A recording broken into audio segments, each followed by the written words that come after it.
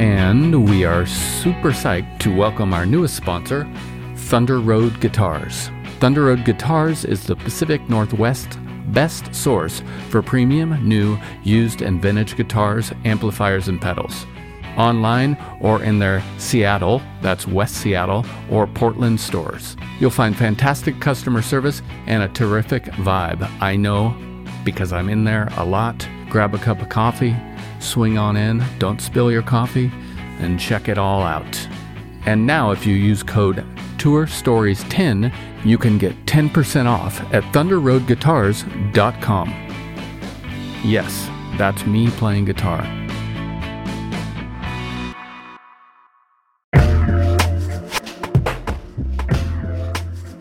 Hello, big news from our friends over at DistroKid. They now have an app. This app works on iOS and Android, of course, and it's available in the Apple Store and Google Play stores and all the stores where you buy apps.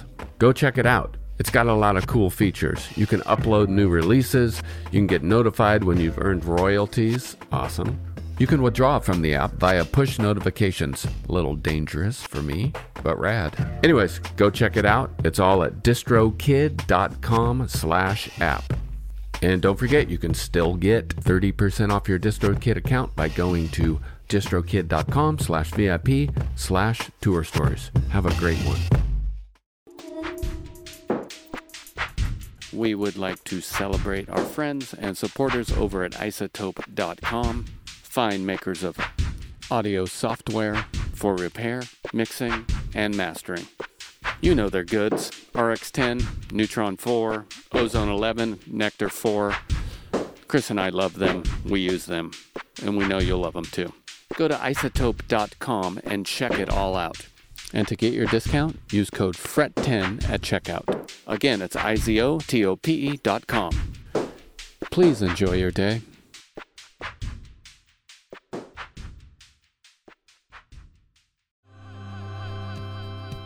Hey, Kaelen, it's Joe.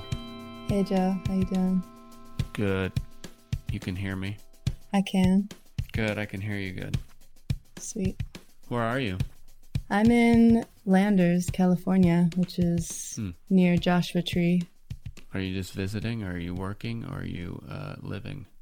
I'm working, living, visiting, all those things, actually. Yeah, I have a cool community out here, but I was just out finishing another music video for this album. Mm-hmm. So I'm on a quick turnaround, and I decided to stay to get the edit done. So I'm in that portal at the moment. That's nice. Good place to work, I assume. Yeah, it's cool. I mean, the desert is an interesting vortex, you know. Mm-hmm. It's very exposing and has a lot of intense energy, but it's super beautiful, and it's been an amazing place to be around quarantine because of all of the outdoor space, and, you know, it's beautiful. Yeah. How are you doing with quarantine? You know, I'm good. I have to say that my life, unless I'm on tour or on a film set, is not much different to quarantine. And maybe a lot of freelance artists could relate, but obviously there's shifts and changes and more to be aware of, but it's strangely been fairly comfortable for me, which is, you know, a privileged space to be in, but I don't mind spending time alone inside or outside. How's your family doing? They're good. We're all a bit spread out, actually. My folks are in BC. I'm from Canada. My hometown, Fernie, is where my mom is, and my dad was just on Vancouver Island doing a sailing course, I think. And one of my sisters is in Toronto and the other in Halifax, but actually she's in my hometown visiting my parents now. And I'm in California. So we're all over the place, but I think everyone's good. My dad and sister both have pretty severe asthma. So, you know, I was most aware of the pandemic because of them, I think, but I haven't been around them. So I think they're good. They're safe. Grateful for that. Yeah, my father-in-law has a pretty severe lung issue. I mean, it's normally fine, but if he got sick, it would be very, very serious. Mm-hmm. So I know that extra carefulness. Yeah, it's been wild, and I think just so different for everyone, depending on your family situation, where you live, socioeconomic status. I think it's really illuminated a lot of the imbalance we have in our world. Definitely. Have you been at or around any of the BLM or social injustice protests or marches? I have, yeah. Been really active in LA actually, and I'm super grateful to be in the States during this time. Canada, Canadians are known for being very polite, and Mm-hmm. we will take to the streets, but it seems that there will be one march for missing and murdered Indigenous women, and then one for, the Women's March, and maybe one for a pipeline, but the sort of civil uprising is not the same historically as the state. So I've been really just kind of blown away to be here and be a part of it. Was at a lot of protests in Los Angeles, and there's just such a variety of communities showing up, separately and together. I was sort of at everything from the Compton Peace Ride to the Buddhists for Black Lives Matter March to the Hollywood Pride. Yeah, it's been really amazing to just be in it, and it's definitely sparked a different momentum in myself to be really looking at myself as a white woman, Right. North American woman. So yeah, I've been really just blown away and grateful and humbled and, disturbed by it all for sure. Right.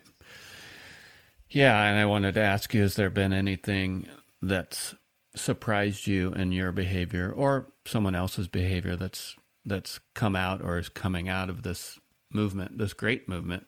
Yeah, I mean, I guess I sort of see it as a chapter of a movement that's been happening for a long time. And, just given the speed in which information can travel now, which I think we're obviously seeing COVID-19 erupting into this, known pandemic around the world in such an instant where, we had SARS in 2002 and it was a similar virus, but it was just the news traveled so differently at that time. And so I guess what's been most shocking to me is just, or surprising, I guess, is just the level of awareness that's been able to come from it. And just over the years, how maybe for the first time ever, we've got these movements and matters that, everyone around the world is marching for, walking for, speaking out on at the same time, which I don't think we've experienced a lot. And I think for me, what's been most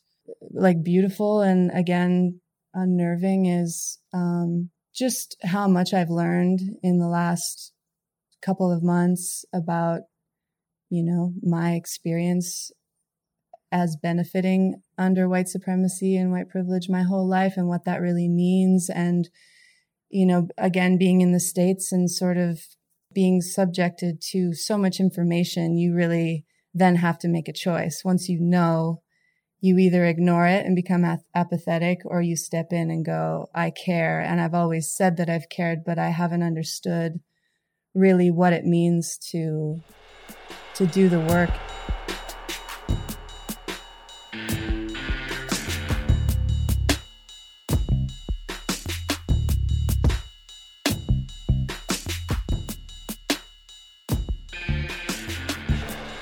Allyship, for example, what does it really mean to be an ally? And for me, I always considered myself one, but as I've actually stepped into, really learning what that means and reading and watching and having conversations and being at the protests, I've realized that I was greatly misinformed because I've been raised and educated and conditioned under a disease system. And so my intentions, though good and though, seemingly in a good space, is not enough, because my intentions alone can be racist or prejudice or set under these sort of stereotypes that we've been conditioned to exist under. And so that's been the biggest thing, is really having to go inward and sit with that discomfort and go, wow, I really had no idea. And so therefore I've just started to feel completely different in my own skin. And Yeah. I mean, same with me. I mean, exactly what you said, except you put it a lot more eloquently. But the limit of our intentions is something I've been thinking about lately. Yeah. It's kind of like, to sound stupid, it's like more rock, less talk. To break it down, we need a little more rock and less talk. Yeah, Layla Saad, her book Me and White Supremacy has been, sort of my go-to. I don't know if saying Bible is the right thing, but that's the first piece of literature I stepped into, and it's also a workbook with journaling prompts. And that's what just kind of every step of the way like shocked me into realizing that my conditioning is so actually a perfect example of white supremacy, and especially like white fragility, and feeling like, oh, I'm a good person, and I have family members and friends in this community, and just feeling so tender by the fact that maybe you've offended someone, or but I think Right. I've learned that that anger is a really important emotion that's really allows us to look inward and say like something isn't right here. And I think I've allowed myself to just be really angry and allow that to fuel. I believe in equanimity and grace and peace and all those things too, but it's really just allowed me to wake up every day and say like I have a responsibility to unlearn everything I've learned. And I have very liberal parents, very kind household we grew up in, but I started an email thread with them to talk about this stuff, to really like bring into our immediate family, like our having benefited from white supremacy our whole lives, and what that means and how we can learn to dismantle those systems. And, you can start with yourself and with your immediate family. And, I don't have kids yet, but you hope to be able to just kind of, end the cycle of family trauma, which I think is globally what our issue is on this matter. And we need to be responsible for like cleansing generations to come of these diseased belief systems. And there's what I think has been so amazing about this chapter of this movement, given social media and given that, we can watch and listen to so much information every day that, there's people like Janaea Khan, Brandon Good, Sonia Renee Taylor, Tamika Mallory, Sean King, they're very present on social media, and they've been, my daily teachers. There's really no excuse for, white folks to not be paying attention right now. And I think that the most important thing to do is just really step back and listen. For me, Sean King he makes it easy for me to look inward. He makes it easy for me to look outward on this whole situation. Nice. Yeah, him and Tamika are really amazing resources for keeping up with the news, especially. I find them to be amazing resources. It's really just so mind-blowing that you can open up Instagram and like educate yourself that much. I know. It's been a really, really incredible. That app is its own thing that I have feelings of, just being an artist. But in this time, it's been, really quite resourceful, actually. So outside of the news, have you been reading or watching anything? Yeah. I try to keep up just because I work in film. I try to keep up with things. Have you seen, I Know This Much Is True yet on HBO? No. It's about two twin brothers, one that has paranoid schizophrenia, and they grow up in their small town. Is that Ruffalo? Yes, Mark Ruffalo. Thank you. Anyway, he plays both the brothers, and it's phenomenal. Catherine Hahn's in it, and oh my gosh, yeah, I love Catherine Hahn too. It's just so fucking good. It's a kind of television I want to be making, and it's just a phenomenal show. And yeah, I mean, I've definitely been watching documentaries on Black history and police brutality. LA 92 is on Netflix, and that was really amazing to watch a couple months ago as the protests were starting, because it was kind of, obviously it got really brutal in 1992. Didn't get quite that bad this time around, thankfully, but that was really incredible to watch, just kind of feeling like, wow, this stuff is cyclical until it gets handled, and it just shows us that there has not been resolution, And actually, Janaea Khan talks about that, how we need a revolution, not like a resolution, you know. I started reading Murakami for the first time. I started reading Kafka on the Shore, and I hadn't read any of his books before, and it's such a delight, and it's very filmic. It's the kind of films I also like to watch, and so it's just beautiful. I've been in this sort of like 7-year cycle of reading a lot of like spiritual texts and self-help books and stuff like that, and so it's been such a nice relief for a change to go into that world and, you know, step into a different hemisphere of the brain for sure.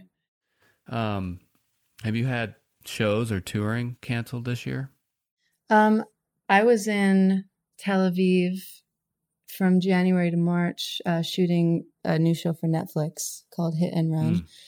And we had been shooting since October 2019 in New York, and then moved out to Israel for a few months. And we were like 3 or 4 weeks out from wrapping the first season, and COVID hit, and we got shipped out of there really quickly. So that has been put on pause, and luckily we were deep enough into it that, you know, we knew we had to go back and finish. So I just sort of received news that we might be able to go back in November, after probably being locked in a hotel room for a couple of weeks, which I'm really nervous about. But yeah, that's been the main thing. As far as touring goes with Amara, I didn't have any tour dates planned or shows planned just because of the show I was shooting. So I had plans to put out this record and was hoping to make a bunch of videos, and that actually kind of became possible with this quarantine. So right. Yeah. Well, I love the record. I want to play Gone. I think it's my favorite one so far on the record. That's the one I've been going back to. Oh, thanks. Yeah. All right, let's play it. Here it goes. Okay.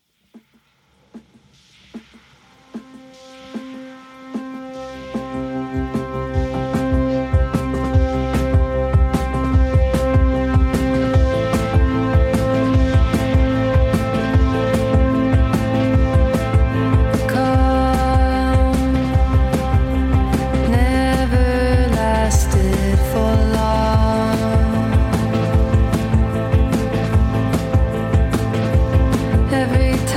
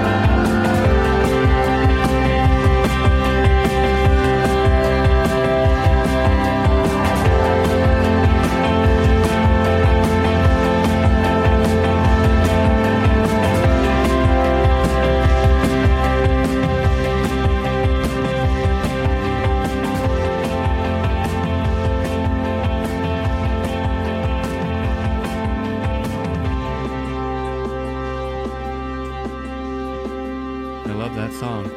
Thanks. That's great. Appreciate it. When did you make this record? Actually, like a year ago now. I went back to Calgary to work with my very dear friend and old bandmate, Brock Geiger. I really wanted to work with him. We had done a Radiohead cover a few years prior. It's funny because we'd, been touring together for 4 years, but hadn't done much collaboration outside of studio spaces for that band. And so I just said, I think we should just go in, and he has a bedroom studio, and we're both kind of very DIY in our approach to the things we do. So I just trusted that we could step in and do something. I had no idea if we were going to make like an ambient record, because I've been really into that kind of stuff lately, and just kind of found a really quick flow. Just stepped in the morning, and I would just see if a song came on the guitar or piano, and it did. It kind of just happened that way over the course of 10 days, and we got 6 songs in the bag. And we were going to do another week and try and put another 4 or 5 songs down, and then I had to leave for work. So yeah, it was really cool experience. I think telepathic communication is very real in creative spaces sometimes, where it just locks in and it's so easy to move. But it was just a really, really beautiful experience. Nice. That's great. Yeah. So you say you've been into ambient music. Have you been listening to anything on repeat in the last week? It doesn't have to be ambient music. It just made me think of that. Oh man, I could give you like a very long list of ambient records you should definitely be listening to if you don't already. One it's kind of just been my immediate wake up record is it just came out this year actually, called Stasis Sounds for Long Distance Space Travel. And artist called 36 and another artist, Sake, made it. I'm really into Chihei Hitakayama and Brambles and Grouper, Juliana Barwick, Yancey and Alex. They're all sort of my faves that I listen to pretty consistently. And I've been revisiting like all of my favorite sort of art rock, dark shoegaze bands, like Ariel Pink and Dirty Beaches and Lower Dens and Bowery Electric, all those. Oh yeah, Bowery Electric. Sweet They're bands. Great. Yeah, and I sort of started playing music in Calgary, and this band called Women, Public Strain and Women, the self-titled record. They're just such incredible albums, and I listen to them pretty consistently, but I've been revisiting them a lot. Nice.